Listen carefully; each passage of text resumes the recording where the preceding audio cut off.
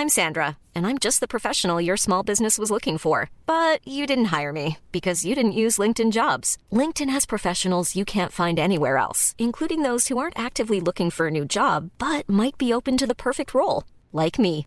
In a given month, over 70% of LinkedIn users don't visit other leading job sites. So if you're not looking on LinkedIn, you'll miss out on great candidates like Sandra. Start hiring professionals like a professional. Post your free job on linkedin.com/people today. There's never been a faster or easier way to start your weight loss journey than with PlushCare.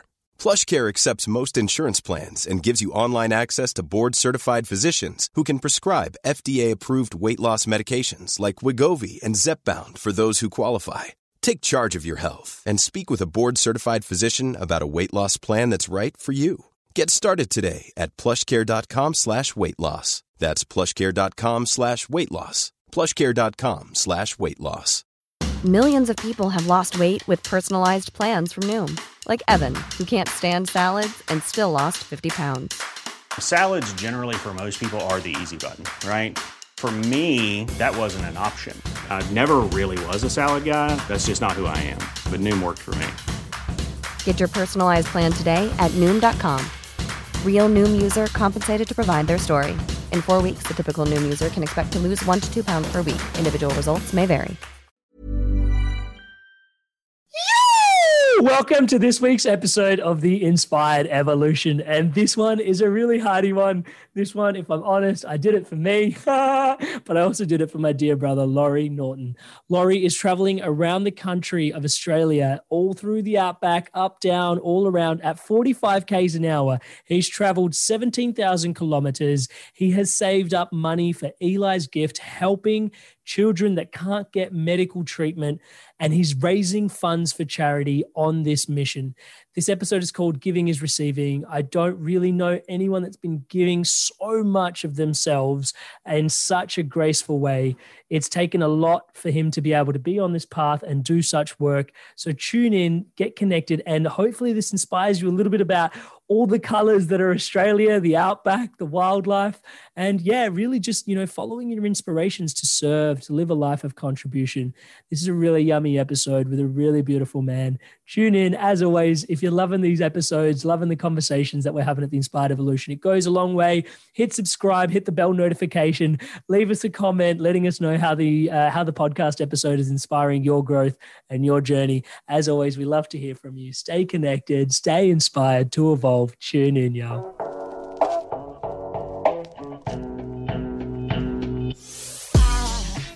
Welcome to The Inspired Evolution, a show dedicated to helping you actually live the life that you love. I'm your host, Amrit Sandhu, international speaker, global coach, and loving podcaster. As a gift for tuning into this podcast, I have something really special just for you. My premium short course, which can teach you how to meditate in just 7 days. You can download it now at www.inspiredevolution.com/learn. That's www.inspiredevolution.com/learn. Learn how to meditate in just 7 days. Sit back, relax, and enjoy this powerfully insightful conversation. Don't forget to hit subscribe so you don't miss any of the latest episodes, launching every Monday, designed to help you live the life you love and keep you inspired to evolve. I think it's all angels just walk by.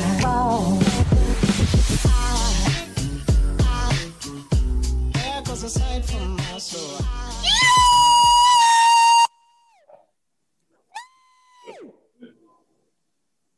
You! Are you brother?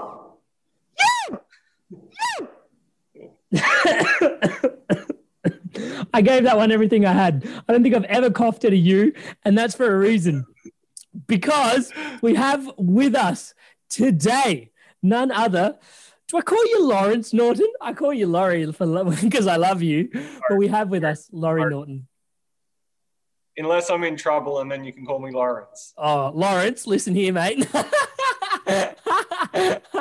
Brother Laurie, it is such a treat to have you here today. For those tuning into Laurie for the first time, there is no real label that will encompass the infinite being that is Laurie. For those that do know him, though, they know him as A bloke that's driving around the country at 40 k's an hour in a double-decker bus from another century. It's not from another century, but it's from another decade for sure.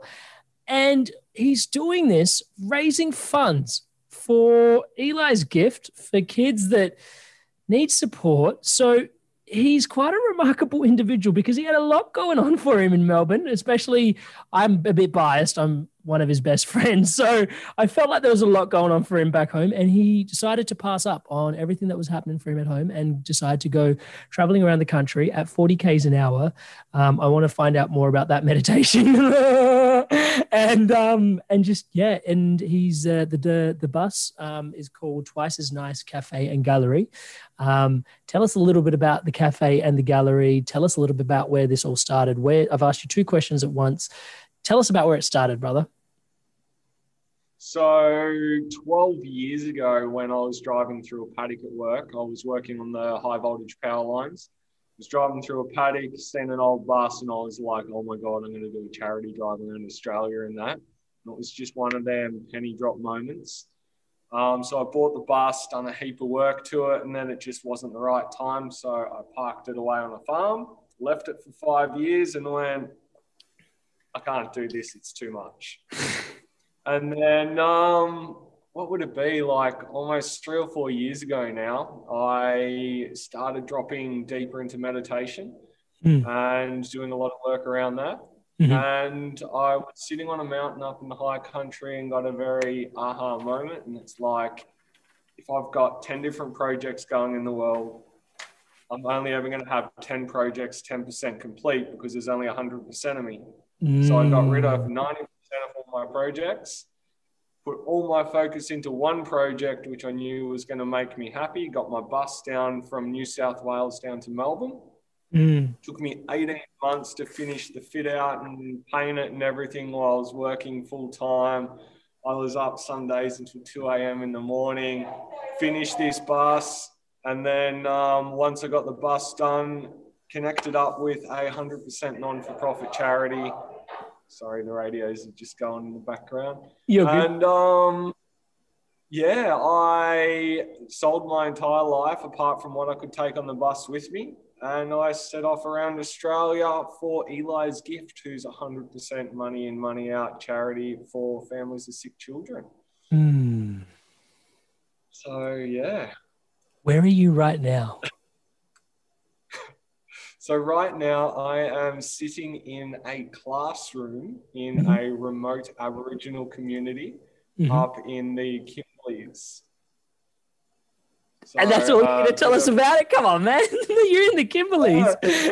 Tell us more. So I had made it from Melbourne all the way up to Cairns, across to Corumba, down through Alice Springs to Adelaide, and then come across Adelaide. And while I was coming across the Nullarbor, I got to the supermarket at the other site on the WA side of the Nullarbor, found out that the world had no toilet paper. And thought everyone was joking and they were telling me about this coronavirus. And I made it as far around as Margaret River when I got locked down for coronavirus. And then... Oh, so you did get locked down at some point? Yeah, I got locked down in Western Australia for, I think it was about 2 months. You weren't allowed out of your area's boundaries. They locked it up all into state, regional areas. And when the restrictions eased, I had a friend that was up in the Kimberleys working in the school, and she said that they needed a bus driver. So... You were already driving the bus. I was like, why all this corona is happening? I can't keep opening my doors and letting people into my home. And I'm like, what am I going to do? So driving a bus up in the Kimberleys is a pretty good option for me. So, yeah, I'm now sitting in a classroom in the Kimberleys for another 4.5 weeks, and then I'm back on the road again. I'm excited to hear where you're going next. One of my favorite calls to make throughout the week is to tune in with Laurie and see where he is and what he's up to and where he's headed. I have to just remark at this juncture, just the whole world went into isolation, right? And everybody got like bootstrapped to their house, basically. And by some grace of God or some infinite wisdom from the universe that you felt the call to, you were driving around the country. So you were still isolated to your house, but your house had wheels. Yeah, pretty much. And it was isolated into a region, but I was lucky enough that building the bus myself, I put out a call to the tiny house community and pretty much said, hey, who's building a tiny house that's got land, power, water? Because I need somewhere to go and drop in. So I just dropped into a farm in Perth for a few months, and then this position opened up here. So it took me 3 weeks to drive from Perth all the way up to the Kimberleys to get to work. Brother, tell us about building the bus and starting the project. Let's go into that a little bit, because I really value what you said. If I give 100% of myself, I've got 100% of myself, and if I give 10% to 10 things, then I'm only going to get 10% out of those 10 things. But giving myself entirely to one thing, I love that, because focus is like an acronym, right? So follow one course until successful, and just taking on that initiative is huge. But why this particular project? Just the drop-in, and you felt called that this was going to be the one when you had your drop-ins? And then if so, then were there points along the build? Because an 18-month build is a bit of a journey. You said it was like years before that as well. Was there points along this journey where you were like, nah? Well, 3 years. So when I got the bus, I just started pulling it all to pieces, not knowing what I was even doing. Like, I had a vague idea in my mind. It's like, if the lights are on outside, you've got no windows in a room, and someone just cracks the little door for a moment and then shuts the door again, and you're like, hang on, I think I've just seen light. It was the first 3 years, and I was just heading towards this point, but I had no idea what was on the other side. I didn't know what it looked like. I just knew that I had to do it. It was one of them callings. And then, life got in the way. I actually started working all over the countryside and doing a lot of travel on the power lines anyway. So that sort of pulled me away from where the bus was. So I think it was 5 or 6 years the bus just sat there, and it actually went backwards from where I'd gotten it to. I think it was... I went and sat up on a mountain in the high country for a few days with no food and no water, and dropped in and done a big meditation up there. And then that's when it dawned on me about the 10% into 10 different projects. You've got 10 projects, 10% complete. But the one thing, I sat there and I was like, what is it that's going to make me happy out of all my projects? And it was to be of service. So, it's like, I don't know, I can't explain it. Like, the more I give, the more I receive. So to actually go out and give to a community and give to people that you've never met before, really dropped in with me even more and more and more. And yeah, bro, that's what made me happy, to live a life of service.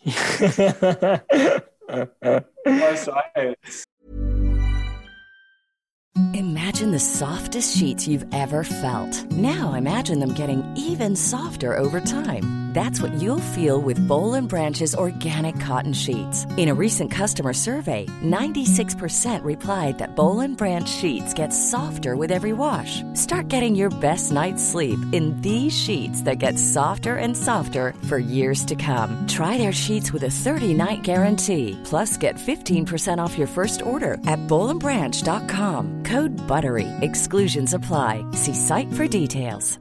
Hiring for your small business? If you're not looking for professionals on LinkedIn, you're looking in the wrong place. That's like looking for your car keys in a fish tank.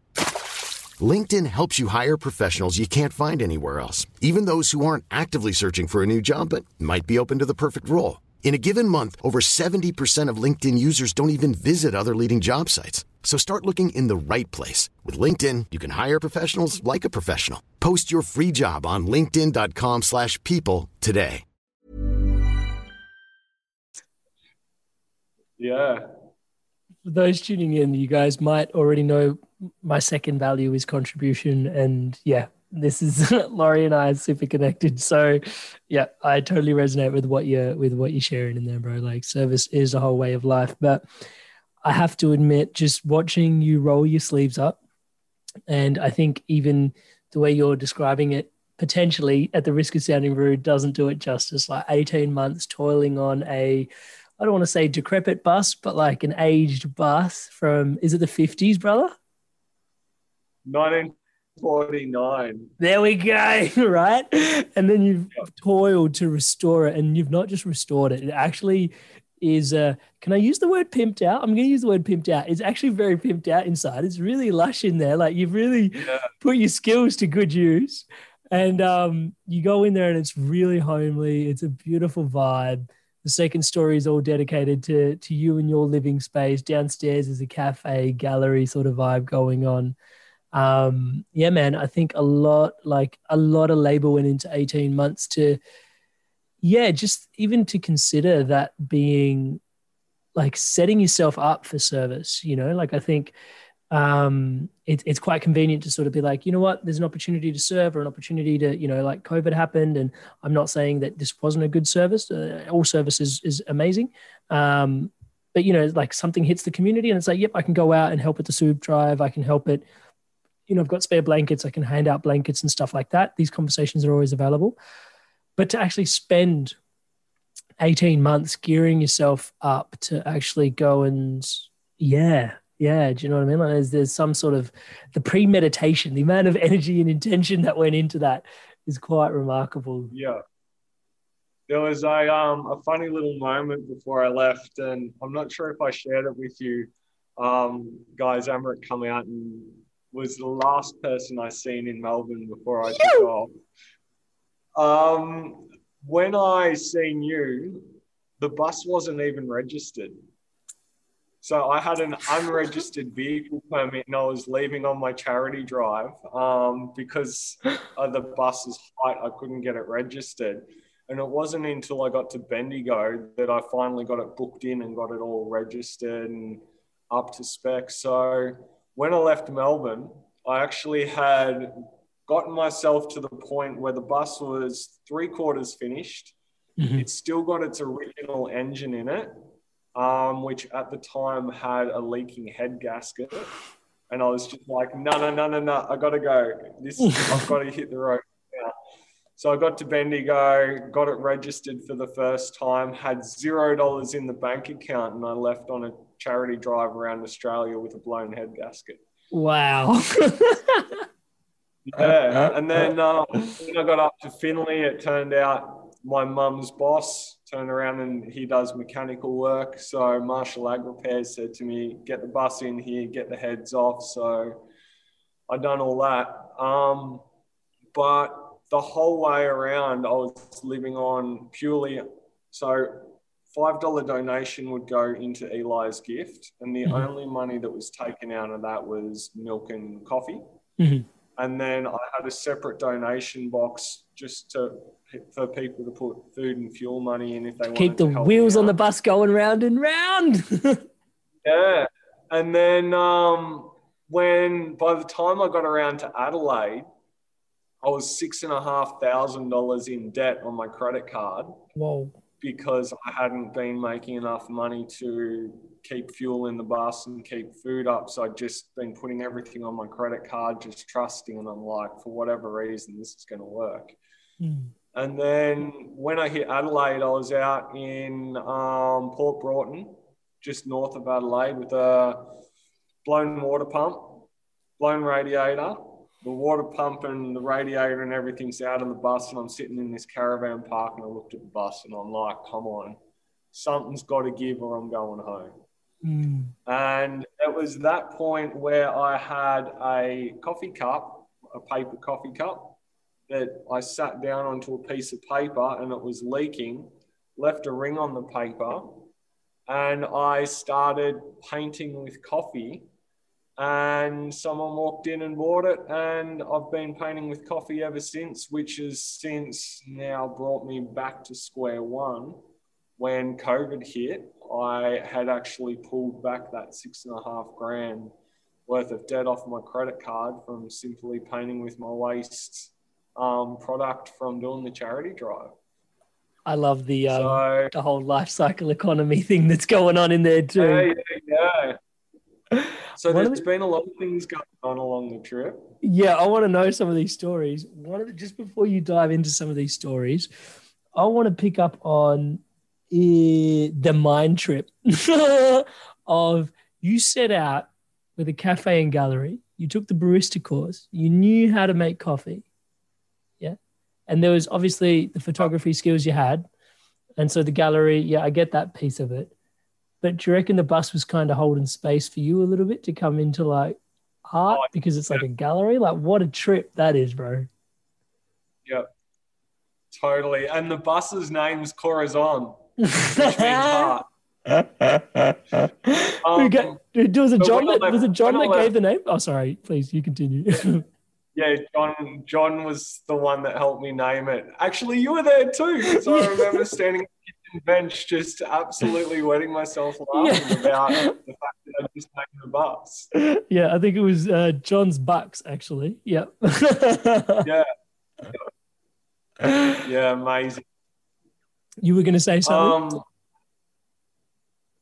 I've forgotten now. Okay, cool. We'll come back to it. One of the questions before you started sharing some of the stories that happened on the trip, because I can't wait to get there, is how did you pick Eli's Gift as a charity, man? Like you could have had the pick of any litter of charities and, you know, it's quite the thing that you're doing, run around the country with a bus with obviously, you know, Eli's Gift. So amazing opportunity for, at the risk of sounding gross, like sponsorships and people to support you kind of doing that thing. You chose Eli's Gift. Why? Originally, I was always going to do the bus journey for families with sick children. My belief is children are the seeds of our future.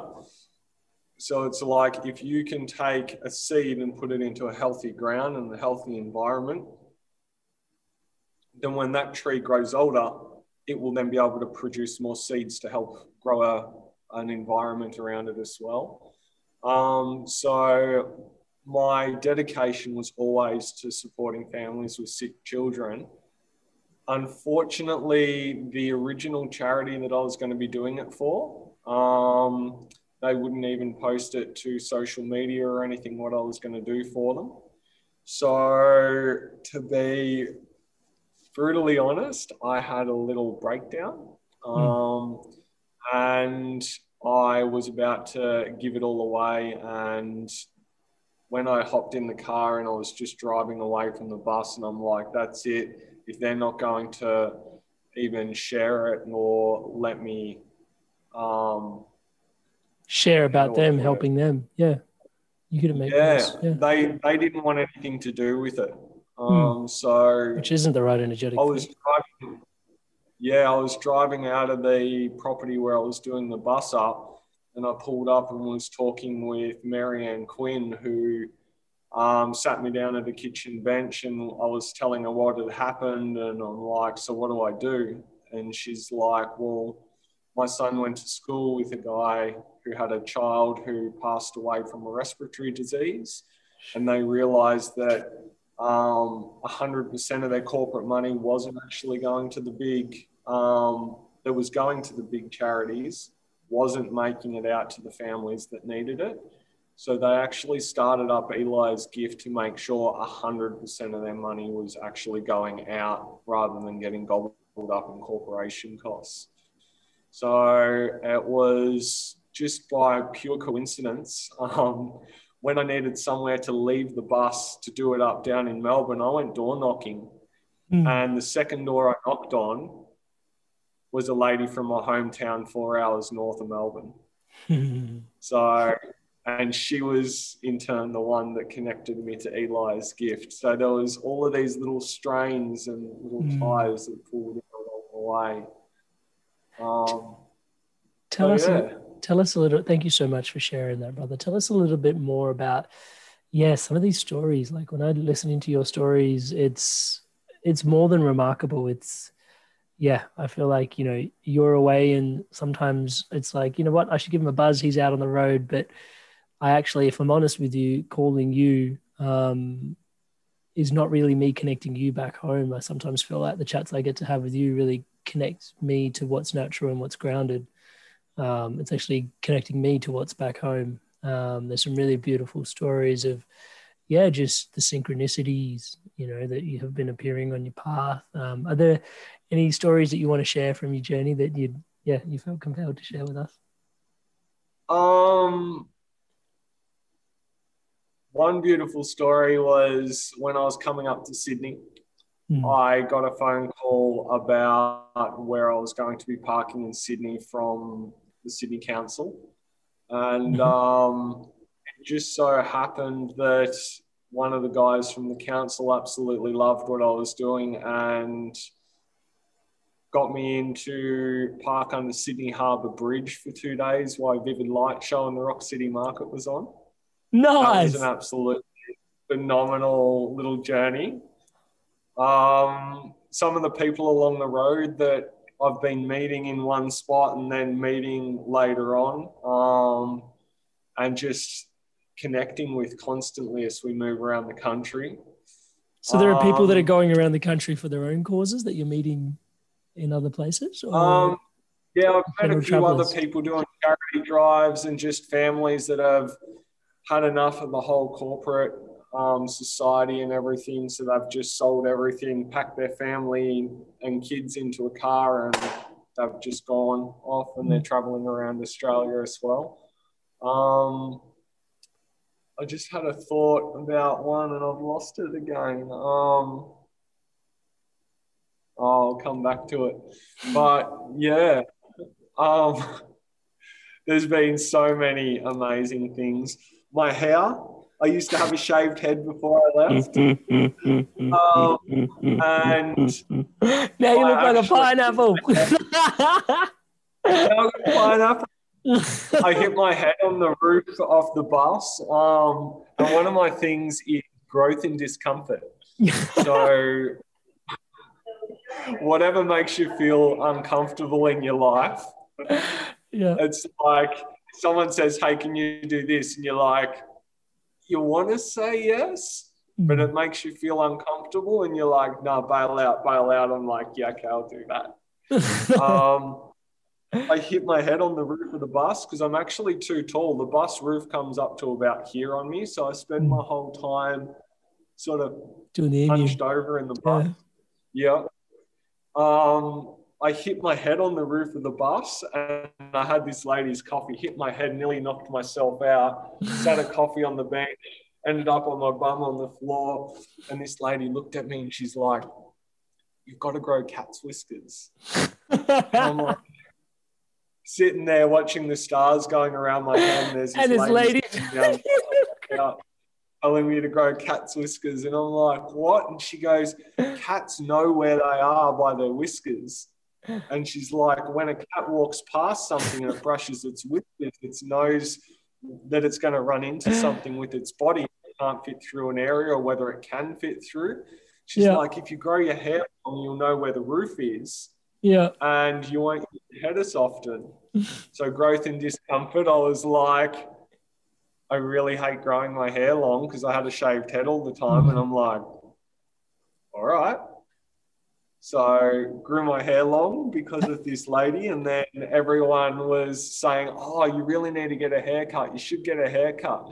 Get a haircut, get a haircut, get a haircut. In turn, it actually made me feel even more uncomfortable with all of these people now commenting on me as a person because of the way I looked. And I'm like, hang on, this is me. This is me growing. These are my whiskers. I'm uncomfortable about it. But I'm like, I have to grow it even longer now because everyone keeps telling me that I got to get a cut and I'm feeling uncomfortable. So, yeah, growth in discomfort was definitely one of my biggest lessons that I've learned along the trip. And have the whiskers been working, can I ask? Yes. And now I've got all this extra padding. And when I do hit myself in the head, I'm just like, oh, you're good to go. That's my head. And it doesn't hurt anymore. I love it. And that's why I'm still driving at 45k an hour. Growth in discomfort. Yeah. And it gave me a lot of time to sit there and learn the harmonica. Which, yeah, is quite remarkable for those tuning in. Like, just process that thought for a second. Laurie's gone from Melbourne to Sydney, up to Cairns. Darwin's came straight back down through the middle, come down to Adelaide, gone back around through Perth, all the way up to the Kimberleys. He's almost done like an infinity symbol through Australia, basically. It's probably part of his intention. Yeah. He's smiling. And all of that at 45 k's an hour in a bus from the 40s. So 17,000 kilometers. At 45 k's an hour. Yeah. Wow. It's been a meditation. Yeah. Some part of me wants to, pardon me, I'd never really do this on 17,000 kilometers at 45 k's an hour. Wow. That's 377 hours of driving. Let's divide that by 24. Nah, my maths is wrong. That's certainly wrong. But yeah, nonetheless, it's a long time to be. It's a long time. So one of the questions that emerges to me is, brother, tell us a bit about your perspective on Australia now, from having taken it at 45 k's an hour and driven in such places. It's big. It's definitely big. I think I've been tuning into it a lot lately, and I think going so fast, like doing 100k an hour in a car, it almost feels to me like there's a part of you that gets pulled away from the experience. And doing it at 45k an hour, you definitely get to experience every bit of the land. I was driving along one day and I rang my dad up all excited because I got to watch a cow eat 4 mouthfuls of grass. As you drove past it? As I drove past it. And I lived on a dairy farm for like 14, 15 years of my life, and I don't think I can ever remember a time where I watched a cow eat grass. Wow. I taught myself the harmonica while I was driving along, just sitting there breathing with the harmonica.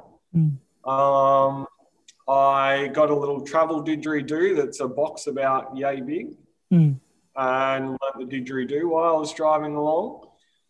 And I started learning to do tonal singing, like singing with overtones, while I was just humming along with the engine and the bus. Sorry about that. So I was humming along with the engine and the bus. And yeah, it's, as I said, a whole meditation. And some days I'd just sit there and I'd be like, I'm going to count trees.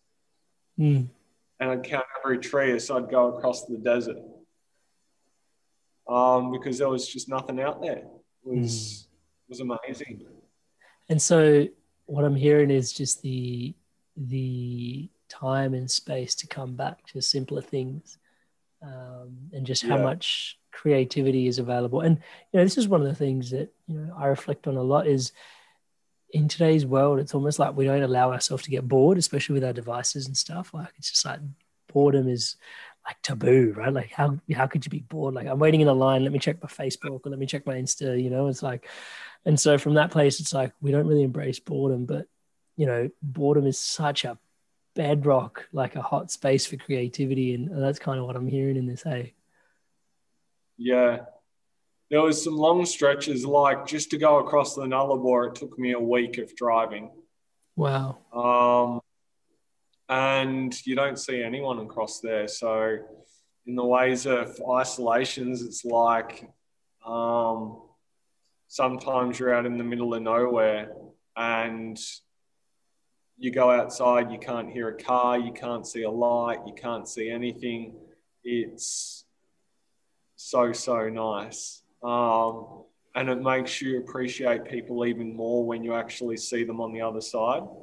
Because quite often I'd be driving all night and people would pull over and camp for the night, and I would pass them during the night time. And then the next day, the same people would overtake you again and wave.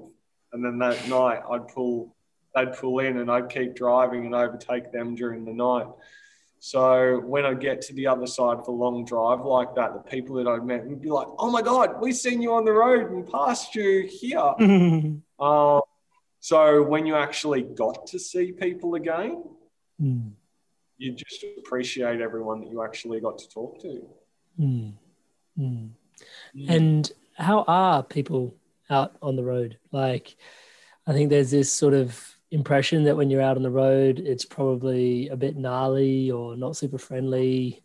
Australia's got some interesting stories of people being out in the bush and getting kidnapped and stuff like that. How's Touchwood? How's your experience out there been of people? So my journey on the road, I've met nothing but nice people. Like everyone sees a 70-year-old double-decker bus and they're like, oh my God, we've got to go over and say hello. There was only one night where I felt really, really uncomfortable. I was parked out in the middle of nowhere, had driven down this little track off the side of the road, parked right out in the bush where no one could see me. And I was like, oh, I'm just done for the night and going to bed. And I had all the windows upstairs open and I heard 2 car doors. And I woke up and I was just like, I'm out in the middle of nowhere and there's car doors open. And I could see the interior light dim down and go off. So I called out the window. I'm like, hello. I never heard anything back. And I'm like, oh, no. Oh, tease.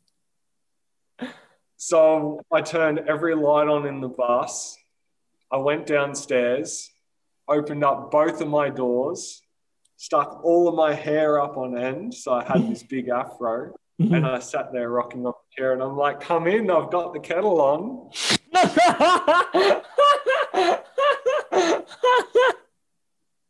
And they never come. And I'm like, I guess you don't like tea then.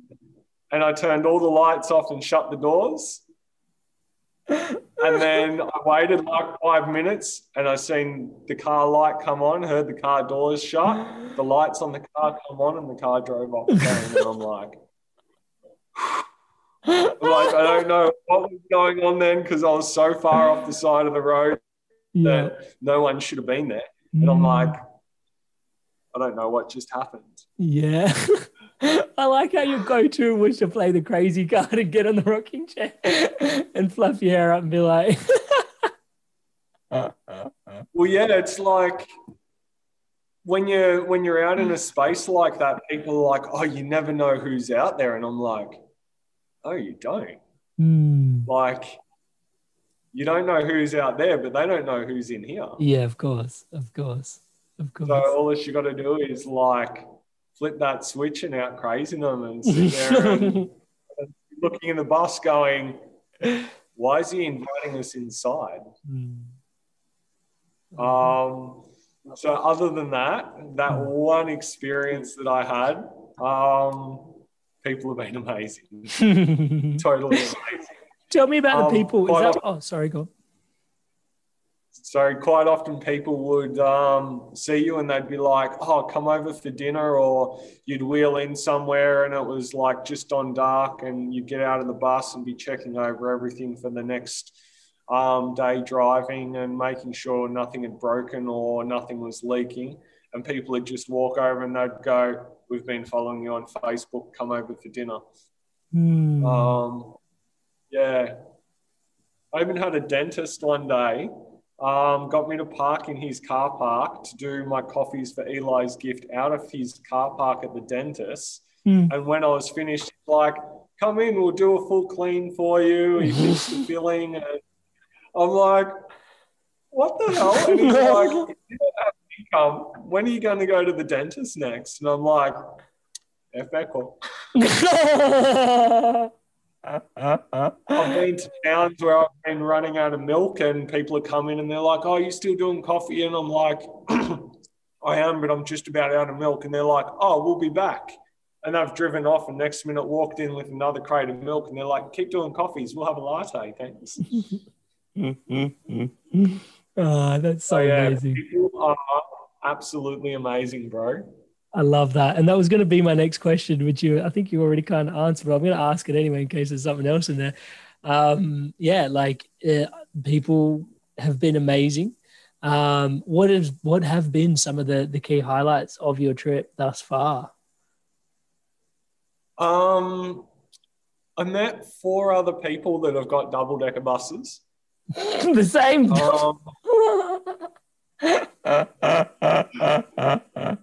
So that drop in that you had in meditation was like a collective kind of drop in, apparently.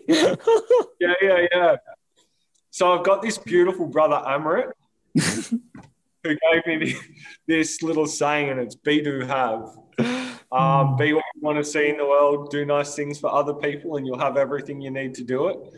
Well, I have had 4 more people walk into my bus and go, oh my God, I've got one of these buses. What are you doing? And I've told them the story of everything that I'm doing with it. And they're like, if you want to do this again, I'll give you another bus. So definitely one of the highlights is you another bus. Just gift you another relic. Yeah. Wow. They're pretty well run down, like mine was when I first started. But yeah, to be given 4 more buses, bridged into an idea of possibly when I get home, setting this bus up as a land-based cafe and gallery. And then creating maybe a community garden space or something around it, and having the garden space provide the food for the cafe and get like a little community sort of thing going. I love that. I'm yet to see what that looks like. It's a thought that's been put out there to the universe. And if I can create something like that, then I would very seriously look at getting the next bus in and doing it up as like a men's shed project or something like that. Finding another 100% non-for-profit charity and sort of pushing the cafe and gallery that I've already created away so it runs as its own little bubble. And then bringing the next bus in to repeat everything that I've already done again and go out and start another cafe for another charity, start another cafe for another charity and another one, and then have them all sort of interlinked so that you can go into any cafe and donate to any other cafe wherever you want your money to be going, like whatever sector for it to be going into. But I think how that looks at the moment is just a thought out to the universe. And I don't know what it looks like or how it can even be created. The last time you had a thought from the universe on a hill, mate, you strapped yourself into going around the country at 45 Ks an hour and you've done about 1,000 Ks doing that. So I'm definitely staying tuned for what's next. Hey, that brings me... Go on. Everything's created twice in the world. First in thought, second in action. So if you can think it, emotion behind it, you can make it happen. That's awesome. And so tell me a little bit about the actual, like, when are you, like, is there an intention of eventually coming home? Like, this is just one brother asking another. Are you ever going to come back to Melbourne or are you just going to stay out on the road? What's going on? Do you like how I pinned you in the podcast to actually get a real answer from you? Because I know on the phone you're like, yeah. So my original intention was when I got up to where I am now, I was going to go across and up to Darwin and come back down through Alice Springs on my way back to Melbourne. Do the Great Ocean Road back. Yeah, do the Great Ocean Road back. But with COVID, I have sort of come up to where I am now and I'm just sort of sitting on the edge waiting to see what's happening in the world. But I think at the moment I'll go back down the West Coast because it's at the moment we're getting like 46 degrees up here during the day and it's 35 degrees at night. Wow. Even the water that comes in the taps here, it's 30 degrees coming out of a cold water tap. So going from here further north and then coming down through the middle, it puts me to only nighttime driving. and trying to find a shady tree to park a double-decker bus under during the day is not the easiest thing halfway across the middle of Australia. So I think I'll head back towards the coast near Broome, and then go back down the the west coast, to Perth. And then maybe look at the Nullarbor back across. And then, from there, I should be heading home. Do you see how he still didn't give us a time there? I'm watching you, mate. I'm watching you like a hawk. Well, how can I give you a time when I don't know? Yeah, no, that's fair enough. I just thought maybe asking it's you. Like the whole way around Australia, people are like, so where are you going next and when you're going to be there? And I'm like, that way. And they're like, when are you going to be there? And I'm like, I don't know. I'll let you know when I get there. I have no intentions. If you had have asked me in January this year, when are you going to be back in Melbourne? I would have been like, maybe February, March, I'll be back in Melbourne, or around Christmas, I would have been back in Melbourne. But who would have known that COVID was going to hit and stop the world? So I think trying to plan that far ahead all the time, and people trying to think so far ahead, to look to the future too much is anxiety. Looking into the past is depression. So just be now. So I was going to ask, are those, like, I was going to ask you, what are some of the lessons you'll be bringing home when you're no longer on the road? And is like being present one of them? I imagine it is. And don't let me put words in your mouth.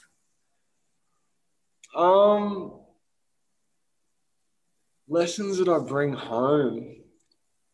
I don't even know. Some days I don't know where to start. I do have a beautiful little book in the bus, and every person I meet along the way that stops and sits in the bus and has a good chat, I ask them to write down their most valuable lesson in life. So I've got a little book full of lessons that people have written down. From all over the country. Definitely. From all over the country, from all over the world, actually. People from different countries have been writing in there that have also been out traveling. But whatever I do when I get home, I'm all in, 100%. That's all I know, is just 100% in for 100% turnout. I love that. I love that. That's such a powerful thing. My biggest lesson. Whatever I'm doing, it's just like a lot of other things go on the back burner so that I can put 100% of myself into whatever I'm working on at that time. Yeah, I love that. And for those tuning in, obviously I've got the advantage of, dropping in with Laurie every other week. And so one of the things is, like, when you go 100% in, it's almost like, you hear the saying where people burn their boats. It's like you storm the island and you get to the beach, and it's just so that you can't go back. You've only got to attack the island. You kind of burn your boats because now there's like nowhere left to go. And that's very much, I think, the energy that you've brought to the bus. Like, there's been points, I know in Adelaide, there was like no battery or something. And it was just like, I've got no battery. Like, I actually don't know how to leave here, but it's me and the bus. And I don't it's going to happen. I just don't know how. And just the level of commitment and resourcefulness and resilience, and just what shows up when you give yourself entirely to a project. I love what you said about burning the boats. When I left Melbourne, I sold everything so that I had nothing to come back to. So at the start of the trip, I was like, it's like casting a boat off a pier for the first time, except for rather than bringing your ropes with you, you throw them back onto the pier, so then you've got nothing to tie yourself back up with. All the way down to John bought my car, and it was like, I think it was like 6 months or something before I was going to leave. And my friends were like, how are you going to get to work? And I'm like, I don't know. And one of my mates turned around and he's like, bro, here's a car. Drive it to work every day. You've got to keep going to work. Yeah. And I'm like, yeah, thanks, man. So Yeah, definitely going all in on something like that has worked for me massively. So whatever I do when I get home, it'll be 100% in on. So I've got a few different options when I get home on where I can go and what I can do. But one of them's definitely continuing the bus as a cafe. Where that's going to happen, I don't know. But like, throw the idea out to the universe, keep putting the energy in, and the whole speak what you seek until you see what you said. It's like, if I keep talking about this cafe when I get home, then everyone's going to be like, but weren't you going to build a cafe when you get home? So therefore I can then use everyone and podcasts like this, like, to hold me accountable for what I want to see in the world. I love that. Yeah. So you didn't burn all your boats. You actually picked up a UFO to go on the journey with you, though. 2 UFOs. Now you got 2 of them. And one of them is my favorite scale. My curriculum. What's that? I said one of them is my favorite scale ever. But for those tuning in, they probably don't know what the UFOs are. So do you want to tell us a little bit about these UFOs, bro? So I was sitting in a 50-man American Indian teepee one weekend doing a meditation, and I seen this Indian guy in an American Indian teepee playing a UFO that sounded like the most amazing thing that I've ever heard in the world. And afterwards, I'm like, hey, bro, what's that? And he's like, it's a handpan. So Amrit lent me my first handpan so that I could get the feel for it and see if I liked it. And I ended up buying a handpan off Amrit. And since then have got a second handpan. And that, by the way, brother, is the first musical instrument that I've honestly picked up and put all of my focus into. Yep. Since then, I've branched out into the world of music. So I've got now 2 handpans, 3 didgeridoos, my little harmonica, and I started learning to do overtone singing, which is an amazing meditation if you ever feel like you need something else to get into. So yeah, my criteria for being allowed on the bus now is musical instruments, spiritual practice, and things that can help sustain the bus with food and fuel. This is people, by the way. He's not being judgmental of the people. These are the things that he's allowing on the bus for him to take on the journey with him. Yes. Yeah. So quite often people are like, oh, do you want this? And I'm like, sorry, I can't. And they're like, oh, but why not? And I'm like, because I don't know what I can throw out to bring it on the bus. So it's like one thing in, one thing out. I had to really take the minimalist way of living. Yeah. I only have T-shirts with the Twice as Nice Gallery Cafe logo on it. So I wake up in the morning and I don't even have to think about what clothes I'm going to put on. It's like a Twice as Nice shirt or a Twice as Nice shirt. The only difference is I've got two T-shirts. So each shirt is twice as nice as the other one, though, isn't it? Yeah. Actually, I think I've got a few more shirts than that, but it's really nice. Taking away all of these things that you have to think about in the morning. It's like I just get out of bed and I've got shorts and a T-shirt. It's like, or shorts and the same T-shirt.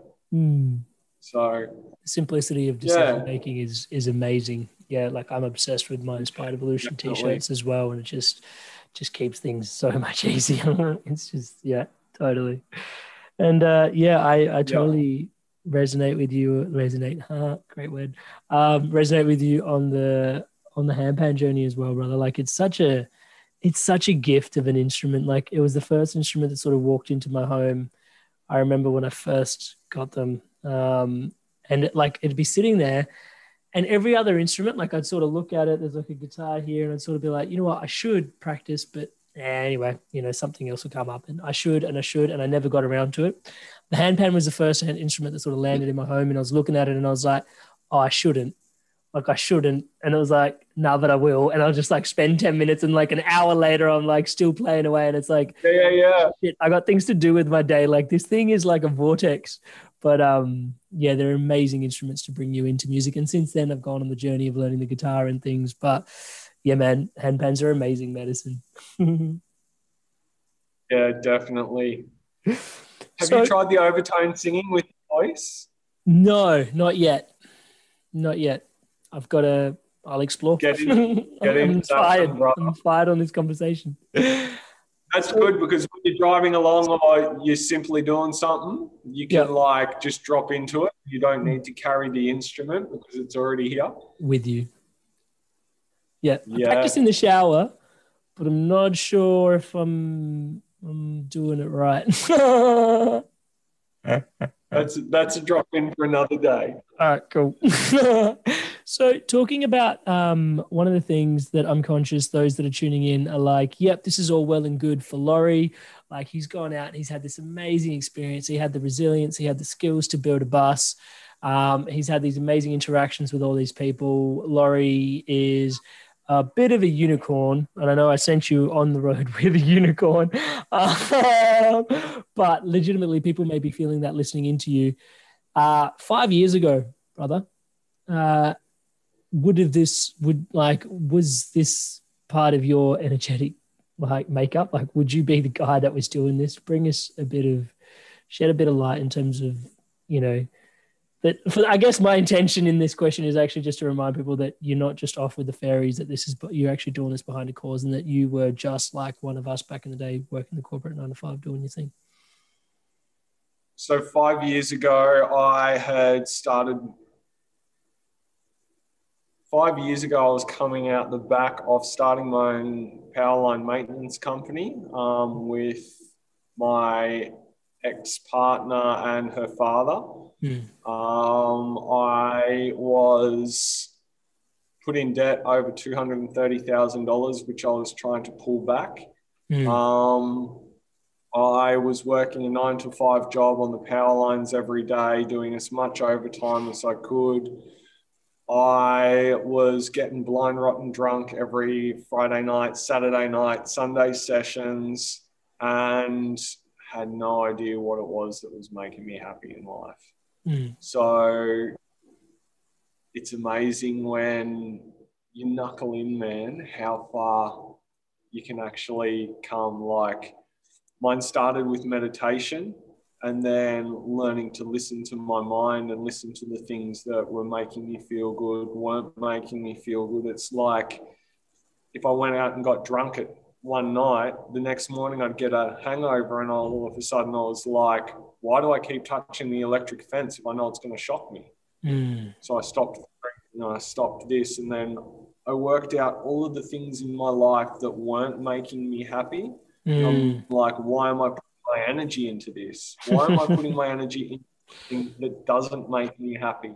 Yeah. So I just started pulling all of these things that didn't make me happy and started pulling all of that energy and all of myself back to me. And then I was like, all right, what does make me happy? Old cars makes me happy. I'm like, I love to find a good coffee shop. So I went, old cars, my bus makes me happy. Coffee makes me happy. Before I even left on this trip, I had never even worked in a coffee shop. So it was December before I left, I think it was. I had a friend, Maddie from Chocolatl. She sat there and we had this conversation of like, oh my God, you're going to do a charity drive around Australia and you've never even made a cup of coffee before. So she actually pulled me to her cafe and gave me a one-on-one lesson how to make coffee, sent me off for a barista course, which was a half-day course or something. And then my first day actually working in a coffee shop was at Australia's first tiny house festival on the launch of my bus, and I had 5,000 people come through the door. And I remember standing there, I'm like looking at someone going, can I let you in on a little secret? And they're like, yeah, what's that? And I'm like, this is the first time I've ever opened or worked in a coffee shop, let alone done it alone. And people for me to line up out the door. So that growth in discomfort is a massive thing. Working out the things that don't hurt you, like touching the electric fence, but definitely push you out of your comfort zone, was a massive learning point for me. And also pulling in all the pieces of yourself that's out there doing things that aren't making you happy. It's like, why do you keep doing it? I still keep telling that to myself every day. Like when I get asked to do things and I'm like, does it make me unhappy to do it? Like, so do I not want to do it, or is it going to make me uncomfortable to do it? And it's like, there's a difference between the discomfort and the pain. So if you really don't want to do it because you hate doing it, it's going to cause you like pain and anxiety. But if you don't want to do it because it's just going to be uncomfortable to do it, it's like they're the things that I try and push a little bit into. In saying that, I also still don't try and put too much on my plate, because 10 projects with 10% of your energy is only 10% of 10 projects finished. Yeah, what I'm hearing you share, brother, is like learning to focus, and then from there, understanding like where, like taking on some courage as well. It's like, because it's like, okay, this is my fear. Okay, this is not going to crush me if I move towards it, but I'm happy to move towards it. Versus actually, this is not for me, and this is actually just not serving me. I'm not even afraid of this. It's just like my demons or something, It's just like, yeah, these are just serve me. Yeah, I hear that. Wow, man. It is such a treat, a pleasure to drop in, bro. For those that don't know, like absolutely adore Laurie. He was there at we didn't really call before my wedding a Bucks. We called it a Lions gathering. But he made it all the way from, I think you were in Adelaide at the time. And that was I think if I know correctly, that's the only time you left your heart, your cortisone to come and be, with your Melbourne tribe and family. And man, it meant so much. It really did. It meant so much just to have your blessings there. And just who you are and the way you're walking in life, brother. Like it's, like you just shared, 5 years ago, you're in a very different space. And I think a lot of us are doing work on ourselves, and we're, trying to be the best versions of ourselves, not just for ourselves, but for our community, and our family and our brothers, our sisters, the people that we care about so much. And I think it'd just be rude of me to have you on and not reflect back to you just the blessings of, you may be out there and feel like, we don't think of you, but mate, I call you enough for you to know that I haven't forgotten you. But you know what I mean? Like but it's not just me, like there's so many of us here, and just like we've spoken about this on the phone before, like it definitely does get lonely out there, but like you're not alone in our thoughts, like we're often thinking of you, and just the shining beacon of just, service that, you've embodied, and just the grace with which you've taken that on and rolled all your sleeves up, and the courage that it's taken to do that. Like it really speaks volumes back home, and it's meant a lot to a lot of us. I think this episode will definitely be called Giving is Receiving. And that's definitely the medicine we receive back home from just you giving of so much of yourself out there, brother. So thank you so much. Thank you, brother. One little thing that, if you remember this symbol that everyone sends out, these emojis of the two arms in prayer, bro, for all of the work that you're doing, I do believe that there's a photo somewhere of Amrit's hand and my hand like this. And my belief is that the prayer was never for yourself. The prayer was with community. So, bro, thank you for all of the work you're doing. I will share with everyone that one of the ways that I got through my long journeys was Inspired Evolution, and I could just keep listening to them over and over and over again as I was trying to hear them over the sound of this massive diesel engine revving in my ear. So, bro, for all of your service and everything that you're doing, thank you so, so much, because it's my inspiration of brothers like you. Bro, you've been keeping me on the road. So thank you so much. Oh, I love you so much, brother. Love you. Thank you for your blessings. For those tuning in, hey, like Eli's gift and Laurie's bus, you can reach out. You can actually donate online. I'll put links to that on the show notes. Keep the wheels on the bus turning round and round. Keep our brother coming back home, because eventually I can't wait to hug him. So I'll let you know how you can do that as well. Thank you so much for being here today, brother. Wishing you all the best.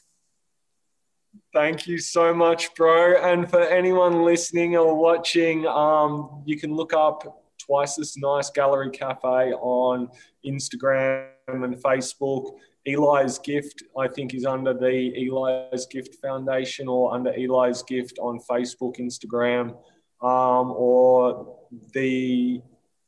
I think it's elisgift.org.au. They can look it up online. I'll put the links in the show notes for sure. Beautiful, bro. And just I know I said goodbye already, but there's always going to be like this because it's you.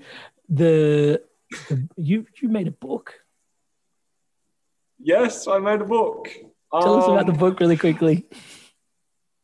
I was over in Clare Valley, and I was sitting there over Christmas, New Year's, and I started painting a little book.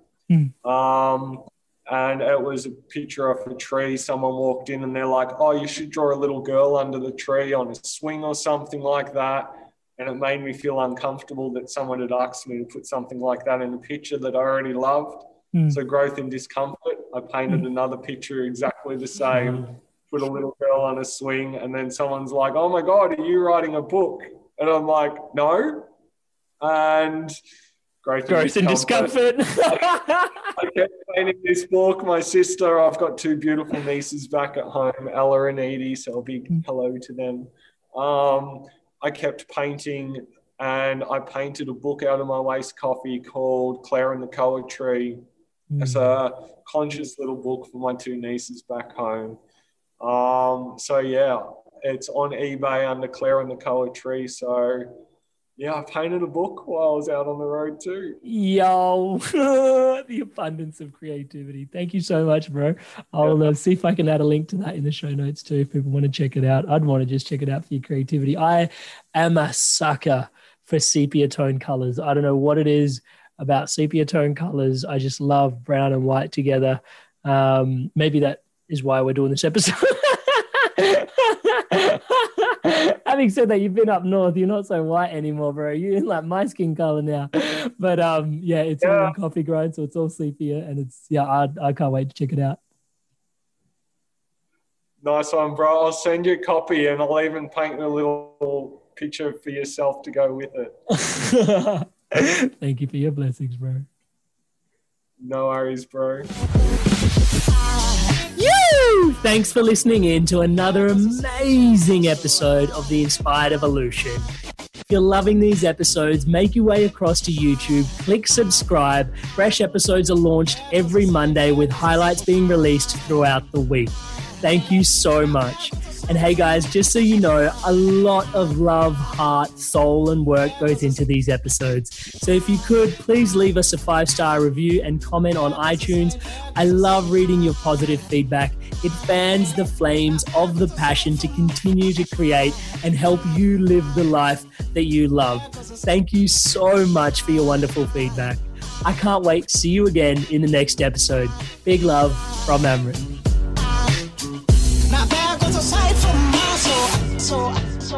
And remember to stay inspired to evolve. Hi, this is Craig Robinson from Ways to Win, and support for this podcast comes from Invesco QQQ, the official ETF of the NCAA. Invesco QQQ is proud to sponsor this episode, and even prouder to provide access to innovation for the last 25 years. Basketball has had innovations over the years, too. We're seeing the game played in new ways every day. Learn more at Invesco.com/QQQ. Let's rethink possibility. Invesco Distributors, Inc. Mom deserves the best, and there's no better place to shop for Mother's Day than Whole Foods Market. They're your destination for unbeatable savings, from premium gifts to show-stopping flowers and irresistible desserts. Start by saving 33% with Prime on all body care and candles. Then get a 15-stem bunch of tulips for just $9.99 each with Prime. Round out Mom's menu with festive rosé, irresistible berry chantilly cake, and more special treats. Come celebrate Mother's Day at Whole Foods Market.